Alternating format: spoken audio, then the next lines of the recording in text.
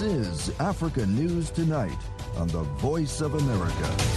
Hello, welcome to VOA Africa. Thank you for joining us. I'm Peter Clottey, and here's what's coming up. Human Rights Watch, in a report Tuesday, cited witnesses saying Mali's army and foreign fighters identified as Russians killed 300 civilians. That was reporter Annie Reisenberg on allegations of human rights violations in Mali. And all this and more coming up on Africa News Tonight. The UN peacekeeping mission in Mali has demanded access to the village of Moura, where rights groups and witnesses say hundreds of people were executed in late March by the Malian army and Russian mercenaries. Annie Reisenberg reports from Bamako. The United Nations peacekeeping mission in Mali, known by its French acronym MINUSMA, has sought access to the Moura area after reports the army and Russian mercenaries killed hundreds of civilians there during a March anti-terrorism operation. The top UN envoy to Mali, El Ghassim Wan, told the UN Security Council Thursday that Mali's military government has so far denied the request. Wan said in a statement MINUSMA was only allowed to fly over the site on April 3rd, and that it was imperative that authorities give access to the site in line with its mandate. In a press release Thursday, MINUSMA repeated deep concern at the allegations of serious violations of human rights and of international humanitarian law in Moura. Mali's army on April 1st claimed to have killed 203 terrorists during the late March operation.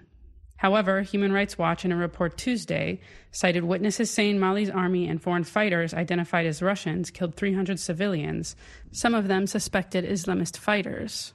Bamako claims Russia sent military instructors to Mali to help with its fight against Islamist insurgents. But European governments and the United States say the Russians are with the Kremlin-linked Wagner group of mercenaries, which UN experts accuse of numerous abuses from Syria to the Central African Republic. VOA spoke to a man who, for security reasons, did not wish to use his name, who was detained with others in Moura for 5 days during the operation. He said he witnessed white soldiers who spoke neither French nor English sorting men into groups. He said he then saw Malian armed forces execute about 12 to 15 of the men. Moura residents told VOA that while some extremists were likely among those killed, the vast majority were innocent villagers. Mali's military tribunal has said it is investigating the events in Moura. The UN mission in Mali in past investigations has found that civilians are often wrongly targeted as militants. MINUSMA investigators a year ago found that a French airstrike on the central village of Bunti, Mali, killed 19 people, 16 of them civilians. Annie Reisenberg for VOA News, Bamako, Mali.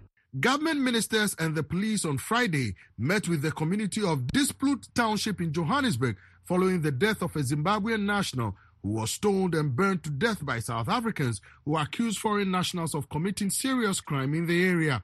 In the highly charged meeting, residents demanded that foreign nationals leave the area and that more police officers be deployed. Thuso Kumalo reports from Johannesburg. Speaking to the community and journalists after the meeting, Police Minister Begitsele outlined steps the government has taken to ensure safety. He said 16 more police patrol vans had been allocated to the local police station, together with more than 100 officers. He also said the police will carry out house raids for the next 3 months, looking for criminals and undocumented migrants. He pleaded with the community to work with the police in fighting crime. Don't take law in your hands, because ours is to make sure that there is a law. During the meeting, Home Affairs Minister Aaron Motsoaledi had to intervene when some South Africans violently ejected a Zimbabwean community leader Bongani Mkhwanazi from the venue. Mkhwanazi had wanted to speak at the meeting. Minister Motsoaledi explained to those waiting outside the meeting how volatile the situation was. That man was going to be killed if I didn't act. There was going to be another corpse here, and we were going to make noise at government. For why the government did not act in front of 2 ministers. You want somebody to be killed. That meeting ran into chaos. Dispute resident Tabang Mulife told journalists why they want foreign nationals gone. He said in the past week alone, up to 7 area residents had been murdered by suspected foreign nationals. Zimbabweans are killers. Zimbabweans are entering our houses. Zimbabweans are roaming around Dispute as they please. We want Zimbabweans to leave. That is what I'm saying. That is what I'm saying. They must leave. However, no one has been charged in those cases. And no one has been charged in the mob attack this week that left Zimbabwean man Elvis Nyati dead. Police this week have arrested dozens of undocumented immigrants. While residents expressed a sense of safety and hope after meeting with the government officials, foreign nationals say they now fear for their lives, as the officials said more raids will be carried out to hunt for illegal immigrants. Residents have also been told to report all suspected illegal immigrants in the township. South Africa has been haunted by xenophobic violence since 2008. The country has attracted thousands of African immigrants running away from poverty in their countries. This has resulted in immigrants and locals clashing over scarce job opportunities in a country with an unemployment rate of 35%. Meanwhile, South Africa is on the defensive after it abstained on a United Nations resolution to suspend Russia from the Human Rights Council. This is the third time that South Africa has abstained on a UN resolution regarding Russia's invasion of Ukraine. Vicky Stark filed this report from Cape Town. The resolution Thursday received a two-thirds majority in the 193-member General Assembly, with 93 countries voting in favour, 24 against and 58 abstaining, including South Africa. Naledi Pandor is South Africa's Minister of International Relations and Cooperation. In a news briefing broadcast via the South African Broadcasting Corporation, she said the government is not indifferent to what is going on in Ukraine, but thinks as a matter of urgency there must be a cessation of hostilities and that dialogue and diplomacy must be employed. The resolution, does it advance the objective we'd like to achieve, which is peace? I'm worried that if we place Russia outside of institutions of global governance, we're almost giving a license to say, do what you will. So our reflection on what is proposed is to what degree is it positive in advancing the cause for peace. Pandor says the government had to risk being criticised. We can be very popular and vote the way everybody thinks we should vote. Yes at this point, no at that point, and so on. But all the time, the driver for us is we have to have peace, and part of that settlement will include Russia. You're not going to be able to exclude them from settling this matter. And we don't think that what is being done is helping to draw them in. You can't use the United Nations instruments as tools of war. They are there to achieve peace and security for the world. She said she hoped that future military aggression will be met with sanctions, isolation and a divestment campaign for those responsible. Vicky Stark for VOA News, Cape Town, South Africa. A Sudanese court has acquitted politicians and figures linked to the ousted government of former President Omar al-Bashir of plotting to overthrow the transition. Defense lawyer Abdallah Def said the 13 defendants were charged in 2020 during the now deposed civilian military transitional administration, but their trial began only a few months ago. He said they were accused of an array of charges, including undermining constitutional order and financing terrorism during the transition. Dev told the French news agency AFP the court on Thursday acquitted all of the defendants and ordered them freed. The defendants include the head of the former ruling National Congress Party, Ibrahim Gandor, who also served as foreign minister under Bashir. Following Bashir's April 2019 ouster, Sudan embarked on a fragile transition towards civilian rule that derailed in an October military coup led by Army Chief Abdel Fattah al-Burhan. Anglophone Cameroon separatists have abducted at least a dozen people who were protesting what they said are the rebels' brutality and crimes. The separatists claim the government of the majority French-speaking country paid the protesters to discredit the separatists, which authorities deny. Moki Edward Kenzeka reports from Yaoundé. Una be start march for Oko, and una say una no one amber. Una video the day on air. When una don't talk, say una no one amber. A man and 11 women, some with their breasts exposed, sit on the ground and listen as suspected separatists force them to confess that the government paid women in Oko, an English-speaking western town, to conduct street protests of fighters' alleged abuses. The man has bruises all over his face and the women look tired. In a video widely circulated on social media, including Facebook and WhatsApp, suspected separatists say the man and the women were among several hundred people who protested in Oko. The suspected separatists say within the past 2 weeks, similar protests took place in Jikijem, Manchok, Gemsiba and Elak, farming and cattle ranching villages in Cameroon's English-speaking northwest region. The military says the video was taken by separatist fighters in Elak on April 6.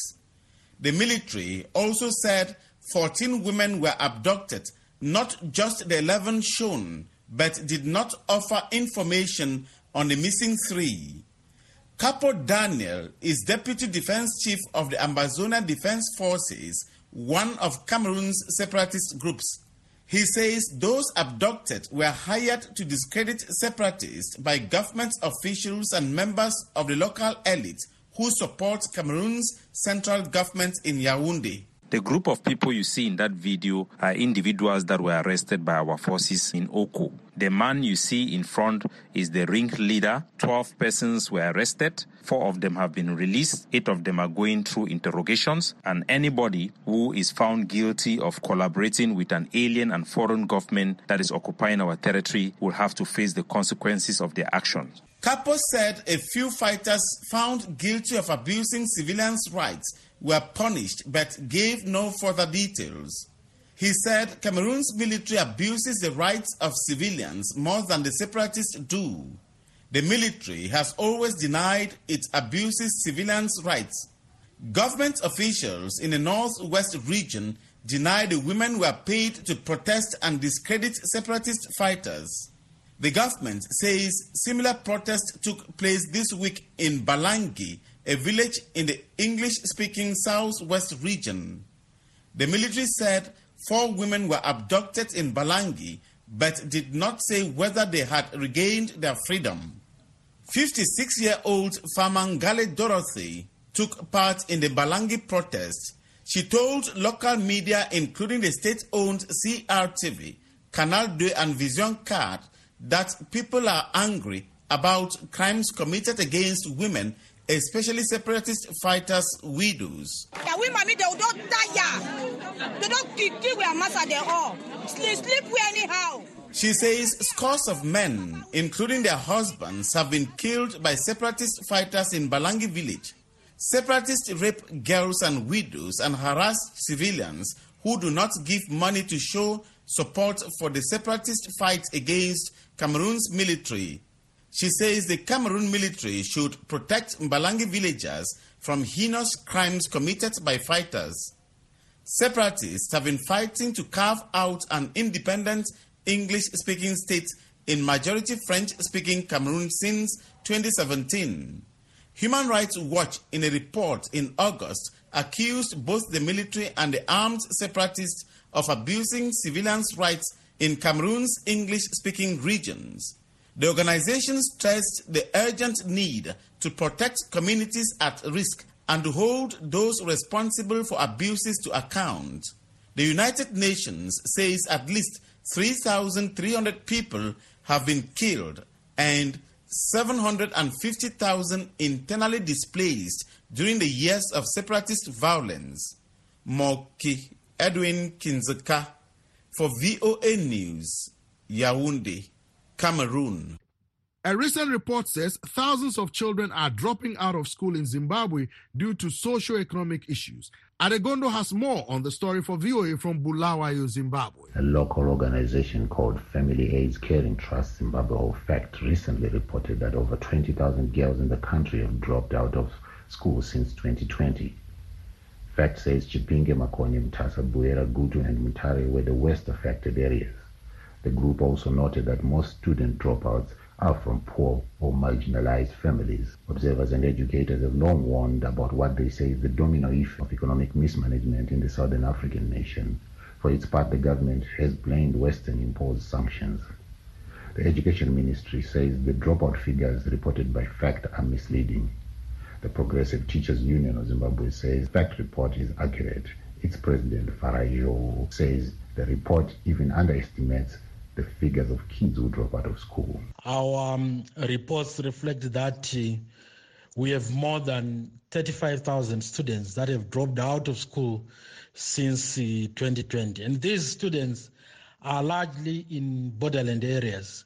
If you look at Matabeleland South, Gwanda South and Bedbridge, you have Martino, the borderlands like Binda, Midlands, particularly in Gokwe and Berengwa, Masvingo, particularly in Mwanezi and Chirezi, Mashonaland West, particularly the areas bordering Zambia, Mashonaland Central areas bordering Mozambique. The same applies to Manicaland, the areas bordering Mozambique. Zimbabwe President Emmerson Mnangagwa announced this past month that basic education would be free starting in 2023, a move seen by analysts as mere politicking since his administration has reneged on its previous commitment, pay the school fees for the children of school teachers to assuage their demands for higher pay. Farai Magu of the Center for Natural Resource Governance is among those who question the government's sincerity on its promise of free education by next year. This is clearly evident when we look at the